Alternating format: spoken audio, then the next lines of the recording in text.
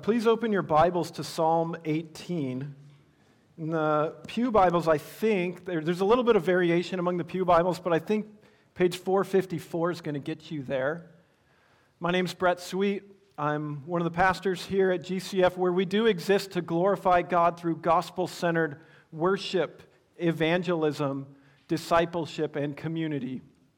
We are in a series through the book of Psalms. We're going to end our summer series here next week, and then we'll have a 4-part series on the mission of our church. Then we'll be back in the Gospel of Luke. It's good to be back in the pulpit. Psalm 18 is the third longest psalm. So we normally have people stand and we read the whole text and say thanks be to God at the end. I'm not going to read the whole thing, but I do want you to stand.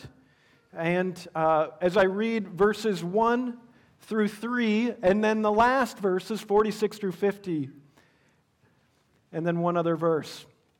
This is the word of the Lord. I love you, O Lord, my strength. The Lord is my rock and my fortress and my deliverer, my God, my rock in whom I take refuge, my shield and the horn of my salvation, my stronghold. I call upon the Lord who is worthy to be praised, and I am saved from my enemies. Verse 46, the Lord lives, and blessed be my rock, and exalted be the God of my salvation. The God who gave me vengeance and subdued people under me, who delivered me from my enemies. Yes, you exalted me above those who rose against me. You rescued me from the man of violence. For this I will praise you, O Lord, among the nations, and sing to your name. Great salvation he brings to his king, and shows steadfast love to his anointed, to David and his offspring forever. Now verse 31. For who is God but the Lord? And who is a rock except our God? This is the word of the Lord. You may be seated. This is a long text, and so I'm warning you, this is a bit longer sermon. If you need to leave for any reason, just don't scream your way out saying you don't believe any of it and that this guy's crazy. Just go out quietly and God be with you. Let me pray. Lord, we're thankful for this day. We're thankful for this text. We're thankful for your goodness to us. We're thankful that you live. And we pray, Lord, that since you live, that we would live forever with you, that your life would overflow into our souls, and we would know you and enjoy you and worship you this morning. We pray, God, that you would please reveal yourself to us, that Jesus Christ would be the great hero, that I would be forgotten. Lord, I confess again, as I did this morning, that he who plants and he who waters is nothing but God who gives the growth. So I pray that you would grow us this morning for your sake. Amen. Now, I could be wrong. It's just my opinion, and that's okay. You can disagree with me. But I believe that Michael Jordan is the greatest basketball player ever. Now, I may be wrong, but I think there's somebody who would agree with me, and his name is Michael Jordan. When he was inducted into the Naismith Basketball Hall of Fame in 2012, he spent a little bit of time thanking people, but most of his time he spent talking about himself. When he talked about other people, he mostly said, that person, what they did is they helped me be more competitive. They brought out what was in me. And so he talked about himself, and it was all about victory. It was all about wins. And the wins came because of him. He said, it's not organizations that win championships. People like him. He spoke to his children briefly, and what he said was, I feel sorry for you guys. You got to grow up in my shadow. It seems that you won't be able to live up to the praise that I've received. In his speech, he didn't really mention thanking his coaches really in any way. Didn't thank them. Didn't talk about how they helped him with the fundamentals to make him better. He didn't acknowledge that he was blessed to be 6'6" when his two brothers were 5'4" and 5'5". All that was completely out of his control. And it's such a moment the victory of being in the Hall of Fame after so many victories on the basketball court, Michael Jordan seemed to praise Michael Jordan. So it's easy for us to be self-righteous and say, well, I would never do that. I would never praise myself when I'm victorious. But the truth is, that's us. I got into that university. It's my grades. I worked hard. I got the promotion. Those other guys are passed over. I'm clearly superior to them. Got a little better brains, a little harder worker. I've got better health because I eat organic. They just eat junk food. Their health problems are their own fault. But the Bible tells us that thinking that way leads us to pride and self-deception. And so victories become losses when that's the case. Now, our decisions really do matter, our actions really do make a difference, but when we are victorious, where does the real root of victory come from? When you have a win in your life, who deserves the praise? Who is it? If we praise the wrong person or the wrong thing, our victories become losses. So here in Psalm 18, David worked hard. He trained for battle. He was a great fighter. He used strategic political wisdom. All of that mattered. But we're told here that he is victorious over all of his enemies in the superscription. All of his enemies. And he and the Holy Spirit counsel us this day. This is the simple overarching theme. In victory, praise God. In victory, verb, praise God. Give your praise to God when you have victories. But the question is who is God? What is he like? Why is he worth praising? We have in front of us 50 verses that help us answer that question. We're not going to read them all, but I'm going to hit 7 short headings and highlight the verses. I want you to go home and read the whole text when you get home. But who is this God? If we're meant to praise him in victory. Heading 1, he is a God who protects. He's a God who protects. That's who you want to praise when you have a victory. Let's read Psalm 18, verse 2. The Lord is my rock and my fortress and my deliverer, my God, my rock, in whom I take refuge, my shield and the horn of my salvation, my stronghold. So David has been delivered from all of his enemies. Finally, he has a measure of rest. He has some protection and some safety. Why? Why does he have it? Because God protects. He protected him. Finally, he has been David's rock that he can stably build on. He's been a wall of protection. He's been a fortress, a stronghold. David knew the place to go when he was in trouble. He knew there was someplace safe. And he knew that when he came out the other side and was victorious over his enemies, it was because that person protected him. It was the Lord. He knew he couldn't trust other people. People will let you down. They can't be everywhere at once. In survival situations, and I'm always kind of interested in survival, there's this little anagram, I think it is, or maybe it's an acronym, I think it's an acronym, that goes like this: please remember what's first. Please remember what's first. PRWF. The P for please means protection. That is your first priority when you're lost and trying to survive. Protection from the wind, from the animals, from the cold. And then remember, R, that's rescue. Then find a way to get rescued if you can. And then W, what? The water. Then you find water. And lastly, food. Food is least important. But that first thing is the main priority, protection when you're trying to survive. The same goes with our spiritual lives. We need protection. David needed protection from evil people. People are after him. And the Lord, his God, is his protection. He's a God who protects. One of those evil people, Saul, was actually basically being driven by evil spirits. So we need protection from evil spirits. We're not naturalists. We don't think those are myths. The devil and the demons are real. So we need protected. We need a God who protects. We need protected from ourselves at times. We have self-destroying desires. We think maybe I'll be able to feel something if I could just cut myself this week. Then there will be some sort of release, but we need protected from ourselves. The Lord is a God who protects. So in victory, praise God. And who is God but the Lord? He is a God who protects. That was heading 1. Heading 2, He's a God who hears. The God you must praise is a God who hears, which is very good news. Let's look at verses 4 through 6. The cords of death encompassed me. The torrents of destruction assailed me. The cords of Sheol, that's the underworld, entangled me. The snares of death confronted me. In my distress, I called upon the Lord. To my God, I cried for help. From His temple, He heard my voice, and my cry to Him reached His ears.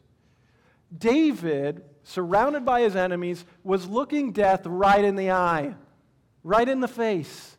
Death in the underworld, Sheol, had him surrounded, wrapped up, tight. All David had the power to do was to call out to God. That's all he's got. But He's a God who hears. He's a God who hears. This is important. Throughout the whole Old Testament, time and time again, God is contrasted from others, from idols. Listen to Psalm 135, verse 17. They have ears, but do not hear, nor is there any breath in their mouths. So David was powerless, but God hears. The God who hears brought him victory. We so often turn to idols. We think that those gods will rescue us, but they can't hear. So don't trust in the idols of this world. They can't hear you. Maybe you trust in the God of romance to deliver you. If only Prince Charming or this beautiful woman will come along and love me, then all my problems will go away. I'll be delivered. But here's the thing. The God of romance can't hear you. And really needy, clingy, single people usually turn into really needy, unhappy, married people. The God of romance won't hear you. Don't call out to the God of money. It cannot hear you. When the cords of death surround you, the God of money won't deliver you. We know that because we need delivered from debts. We need our student loan payments dissolved, apparently. They need to be gone. We need delivered from them. What about our credit cards, our bankruptcies, our gambling? They all show money can't deliver. You can call out to the idol of success or power or influence, but on your deathbed, guess what? It doesn't matter if you're a king or a CEO or your name's in all the papers or on every website. Won't deliver you. Don't trust them.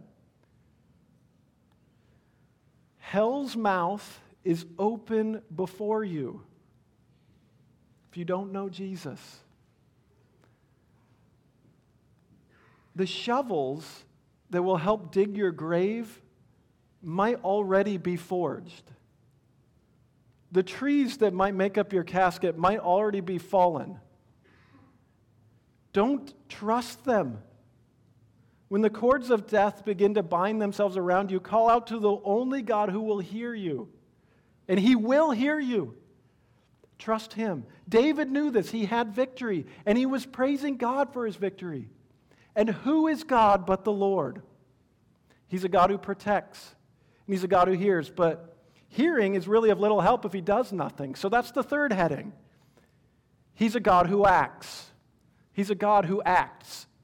He's a God of action. Verses 7 through 15 are awe-inspiring. Go back and read those. But I want us to zoom in on verses 9 through 10.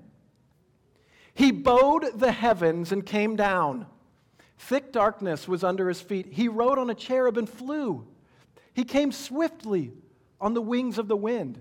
If you go back and read the bigger section, there's all this talk of amazing stuff, earthquakes. I mean, it's personifying God in human language, and it almost sounds like dragon-type language. There's like smoke coming from nostrils. There's coals, fire, thunder, lightning. It's all on display because God is acting. So what David is doing is he's thinking back to the Old Testament, what he knows about God. God delivered his people from Egypt with all these signs and wonders and power. And David realizes it's that same God who's acting on my behalf. He's intervening. He's saving me with supernatural power. So I'm going to cry out to you, God. Please act. And that same power is unleashed in a new setting. And we worship that same God. In our culture, indeed, in many churches, in the heart of many of us, and myself at times, we think that God is out there and exists and doesn't really care what's going on. And he kind of leaves us alone, and every once in a while we need a little bit of help, so we say, God, help us, make us feel better about ourselves, please, make us feel better. But he doesn't really act. We're like deists. We don't really live like he's active in the world. Now, if you know Hindus, talk to Hindus, it's somewhat similar. They make offerings to their gods, and they hope that the universe kind of starts to bend their direction and make things better. But really, ethically, they're on their own. They're hoping for reincarnation. They were a rabbit 2 lives ago, maybe, a dog last time. Now they're a human, good shot. Maybe if they do their task well, they live their dharma. They'll advance up the ladder, be a powerful human, maybe someday even be freed from this. But really, in this life, it's all on me. Now, I got to get it together. That's not the God of David. That's not the God of the Bible. Our God acts, and this is good news. Jesus, God the Son, knew the plight we were in, and God the Father knew it, and God the Spirit knew it. And they looked down, and we were sinners in rebellion against God. We couldn't save ourselves. And Jesus bowed the heavens and came down. God the Son came to live for us a life of 30 plus years acting. First as a baby, then a small boy, then an adult. Acting, earning righteousness for us, living every day for us sinlessly. He did it. He acted. He saved us. He deserves the praise. So in victory, praise him, not yourselves. When you're victorious, praise God. He's a God who protects. He's a God who hears. He's a God who acts. And who is God but the Lord? If he hears and he acts, then logically we arrive at heading 4. He's a God who rescues. A God who rescues, helps needy people. Let's read verses 16 through 19. He sent from on high. In other translations, actually, I think I like better. He reached from on high. He took me. He drew me out of many waters. He rescued me from my strong enemy and from those who hated me. For they were too mighty for me. They confronted me in the day of my calamity, but the Lord was my support. He brought me out into a broad place. He rescued me because he delighted in me. If you walk around the blocks around here or other neighborhoods, there's Buddhist prayer flags all over. Buddhism's very attractive. If you follow Buddha, the Buddha was a man who really did care about suffering. He really did care when people were hurt. But he did not come to rescue people. He wouldn't claim to come and rescue people. He's just trying to be freed from the suffering, show a path that if you follow it rigidly, maybe you'll be freed from your suffering. Maybe you'll be able to achieve nirvana. He's not a God who rescues. He wouldn't claim to be. Additionally, our Muslim friends, they believe in a God who has fated everything. Know this, I have a stepsister who is converted to Islam, and I was talking to her husband. God is not going to intervene. He's not going to. Allah will not rescue. By contrast, David was overcome. He was facing a strong enemy who was too mighty for him. Just like we face an enemy too mighty for us. Satan's too strong. We've got death in front of us, sin. It's all too strong in our natural state.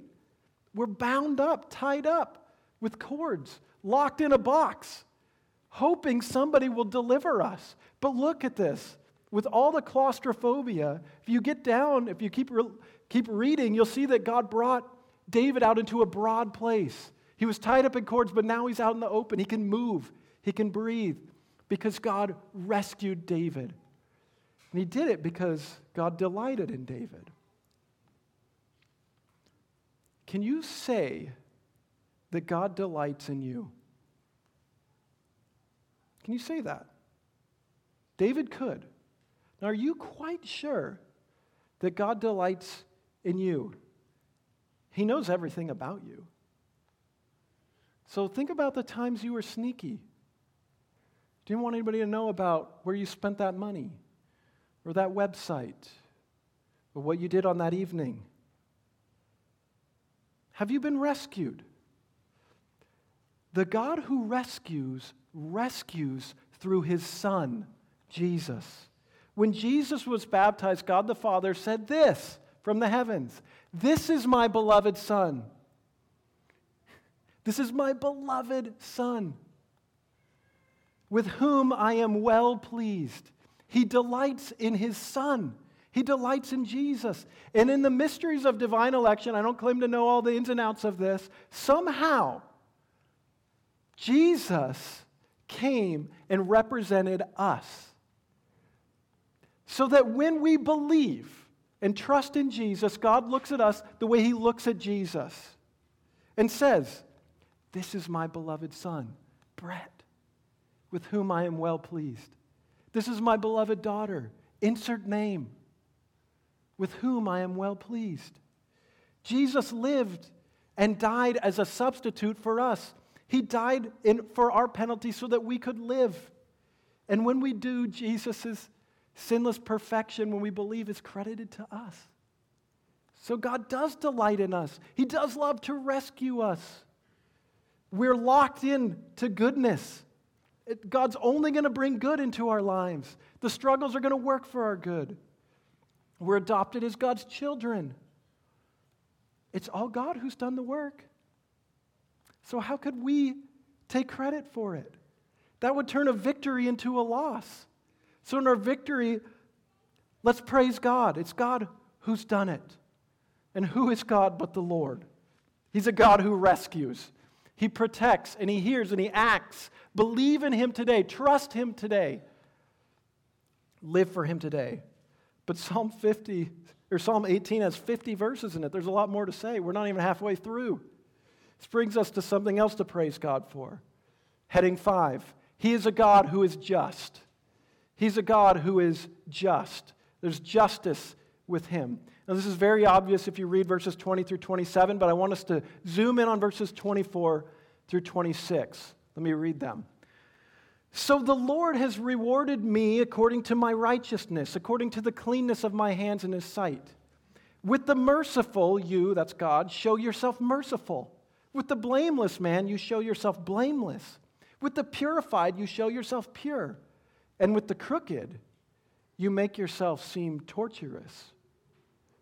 Christianity is growing around the world. It's not showing any signs of slowing down either. But simultaneously in our Western world, atheism is growing. So you uneducated people, haven't you read a science book? You don't need God anymore. You don't need him. It's mindless nature. Survival of the fittest. But the natural world is cruel. The saying goes, it's red in tooth and claw. See, the cougar, and I've seen this effect from my time hunting, cougar doesn't care that the doe has fawns. It just kills and tears apart. The cancer doesn't care that the patient has lived a good and honest life. It tears them apart. The car and the stoplight don't care that someone just ran a red light and now a child is dead. Deep down, there's something that cries in our atheistic culture. It says, where's the justice in it all? This isn't fair. There are injustices. There are things that need to be made right. But here we see a God who acts justly. We may not always see it in this life. There's mystery. But the righteous are rewarded. The merciful will be treated with mercy. The blameless and the innocent will be declared so at the final judgment. You're wrongly accused. God knows. He knows. Our culture needs this God. What our culture wants is found in this God.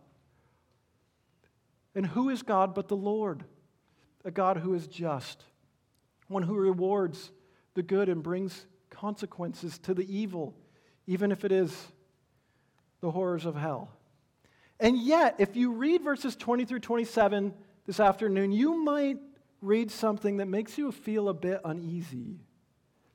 David is claiming to be blameless. He's speaking of his own righteousness.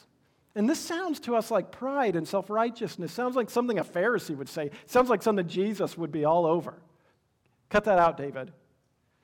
But this happens regularly in the Psalms. And so we need to make sure we're not misunderstanding him. Other Psalms show that David knows he's a sinner in great ways. He knows he needs a Savior. So what David is bringing up here is that in the context of his enemies, when they're hunting him and chasing him and trying to kill him, he knows he's innocent of those charges. He hasn't harmed them, caused them to come after him. He hasn't done that. He's blameless in that context. It's just like if we were on trial and completely on trial for our lives, and every single detail of our lives is under examination, we know we're in trouble. After all, you drove 32. Hamilton's only a 30. You would be guilty. But at the same time, you know that if you're under trial for some murder or some larceny or something like that, you know that you didn't commit that crime. So it is right for you to say, I'm innocent of that. That's what David is declaring his innocence of there. But further, skip down to verse 32. The God who equipped me with strength and made my way blameless. Even in this limited setting, I didn't do anything wrong in this setting, okay, everybody? Okay, God? I'm blameless because God made me blameless. I don't deserve to be praised for this victory. It's God. It's what He's done. It's His righteousness. It's His empowerment. And God is just. So in victory, praise God. And who is God but the Lord? He's a God who protects, He hears, He acts, He rescues, He's just. Now let's notice heading 6. He's a God who empowers. He empowers. This becomes really clear if you read a ton of verses 28 through 45. I'm going to read some kind of several verses. You can just follow along. Verses 28 through 29. For it is you who light my lamp. The Lord my God lightens my darkness. For by you I can run against a troop, and by my God I can leap over a wall. Verse 32. The God who equipped me with strength. Verse 33, He made my feet like the feet of a deer and set me secure on the heights. Verse 39, for you equipped me with strength for the battle. You made those who rise against me sink under me. Verse 43, you delivered me from strife with the people. You made me the head of the nations. People who I had not known served me. So notice that David doesn't lie here. He doesn't say, I'm a bad warrior. I'm a bad king. Nah, he doesn't. He says, wait a second. It was God's power, though. So if you end up in the Hall of Fame for basketball, or dog training, or knitting, or whatever's important for you, you don't need to lie. You can say, yeah, you know what? I was able to jump over the wall like David could. I was able to make the shots when the clock was ticking down. But it's because God empowered me to do it. God empowered me. He's the one that helped me pass the test. He gave me the time. He gave me the memory. He gave me the ability to practice. He gave me the information I needed to win. So, and that's a really freeing thing for us. It's not all on you. It's not all on you. God will empower you. So in our sanctification and becoming more like Jesus, it's not just us, try harder, get it together. God will empower us. There's a God who empowers. So Christians, call out to Him. Let's follow David's example and give credit where credit is due. This is why we should be so humble as Christians. So humble. Listen to the Apostle Paul in 1 Corinthians 4, verse 7. What do you have that you did not receive? If then you received it, why do you boast as if you did not receive it? Why do we boast? Everything we have came from God. So don't turn victories into losses by boasting in yourself. In victory, praise God. And who is God but the Lord? He protects, He hears, He acts, He rescues, He is just, He empowers. And now, heading 7, He is the God who is personal. This God is a person. It's personal. We see this in verses 46 through 50, which are bookends with the opening verses of 1 and 3. But let's read 46 through 48. The Lord lives, and blessed be my rock, and exalted be the God of my salvation, the God who gave me vengeance and subdued people under me, who rescued me from my enemies. Yes, you exalted me above those who rose against me. You delivered me from the man of violence. So if you read these verses, or verses 1 through 3, or verses 16 through 19, there's this personal language here. Me, you, I, mine. The Lord is not just a God, He's David's God. The Lord is David's rock. David can say to God, you are mine. I know you. Now, the Eastern religions and pantheism imagine God out there often kind of like the Force in Star Wars. You just tap into it. But the Force is not personal. In fact, you notice it needs a person to speak to Luke. So Obi-Wan just came to me. Didn't think about this. It's always some other person out in the Force. Got to make up for the Force because it's not personal. But God is a person. He's always been a person. He's always been personal. He exists as Father, Son, Holy Spirit forever. Always loving one another. So if you're here and you aren't a Christian, this text asks you that question in verse 31 that I keep asking. For who is God but the Lord? And who is a rock except our God? How are you going to answer that? Who is better than this God? If you reject Him, where are you going to go? Nowhere better. Normally, I don't do a study of comparative religion in a sermon like I'm doing today. But verse 31 kind of calls for it, doesn't it? And I'm showing you, I'm trying to be fair to other religions. But who is God but the Lord? Wherever you go, if you go somewhere else, if you go to yourself, you're not going anywhere better.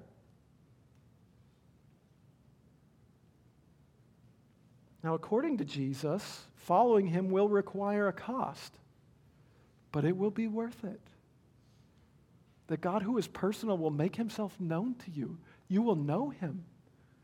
You'll be known by Him. You'll feel loved by Him. He will enable you to be joyful even when you have to give things up. You will know this God. And this God will always be with you forever and ever. This God will be taking care of you, protecting you, rescuing you, empowering you. All the things we've seen here. And as Christians, we need to help one another meditate on these things. We need to remind each other, who is God but the Lord? Not a job. Your job is not your God. Maybe you need to cut back the hours. Your children are really important, but they're not God. Sometimes you're going to have to tell them no. Your spouse is not God. Who is God but the Lord? Look at how great He is. We should be asking each other, who is God? Who is like this God? No one! And how do you know Him? Through Jesus Christ. Now, for those of you who are like me, a little bit obsessed with figuring out how Jesus fits in here, if I haven't done that well enough, verse 49 says this: "For this I will praise you, O Lord, among the nations, and sing to your name." If you go read the New Testament, the Apostle Paul quotes that in Romans 15, verse 8, about Jesus. About Jesus. And now what's so significant here is that David is saying, hey, I'm going to praise you among the nations. And the original audience of the Psalms is thinking, yeah, David, he defeated all of his enemies. Look at him, he's ruling over the nations. Israel's on the ascent. Things are great. And look, we're going to press down the Philistines and any other rivals. But the context in Romans 15 is a little different. Yes, Jesus will rule over every nation. That's good news. But he will also rule from among them, with us. Not just over us, but with us. From among us. And over every nation, that means every race. So we should try to be a diverse church. Ruled by Jesus, praising him. Not just over the nations, but among them, uniting us. So let's stay with Jesus. Let's not go anywhere else. Who is God but the Lord? He's revealed in Jesus Christ. Now, the same night that Michael Jordan was inducted into the Hall of Fame, there was another person who was inducted giving his acceptance speech. And his whole acceptance speech was basically thanking people. His name is David Robinson. He was just acknowledging how helpful people were to him. He encouraged his children, said, kids, I just hope that this gives you a name you want to live up to. But I'm going to encourage you to be who God's made you to be. You're going to have your own gifts and strengths. God's going to be with you. And he went down the list and named each kid and encouraged them. And his name is David Robinson. Named after this David, ultimately. And he ended his speech by recounting the story from Luke 17. He says, there's a story in the Bible. There's all these lepers, they come to Jesus, and Jesus heals them, 10 of them. But only one of them turned around and thanked Jesus. Only one of them really acknowledged where this healing, this victory came from. So David Robinson looked at the crowd and he encouraged them. Says, hey, I want you to know that God. I want you to return to him and give him thanks. That's all I got is thanks. That's all I can do for him. So in this church, we're going to have some victories. We're going to overcome some addictions. We're going to get some degrees, all you college students. Believe it or not, the piece of paper comes. We're going to see people converted. We're going to see marriages repaired, sins repented of, business, sports, school success. We're going to see that. And when we see them, we want to make sure those victories don't become losses. So when we get those victories, let's praise the Lord. Where else would we give it? And he's ours. He's the best. Who is God but the Lord? Let me pray. Lord, we're thankful for this day. We're thankful for this text. We're thankful for this truth. Who is God but you? God, there's so many things I'm sure I did that were distracting and unhelpful. I pray that they would be forgotten. Pray that this text would change us and motivate us and humble us, and that we would be people that when we experience a victory of any kind, that we would give praise to the Lord. That's you. Help us. Open our eyes to see our need and how you meet our needs, how you use us for your purposes and you don't exist for ours. In Jesus' name, amen.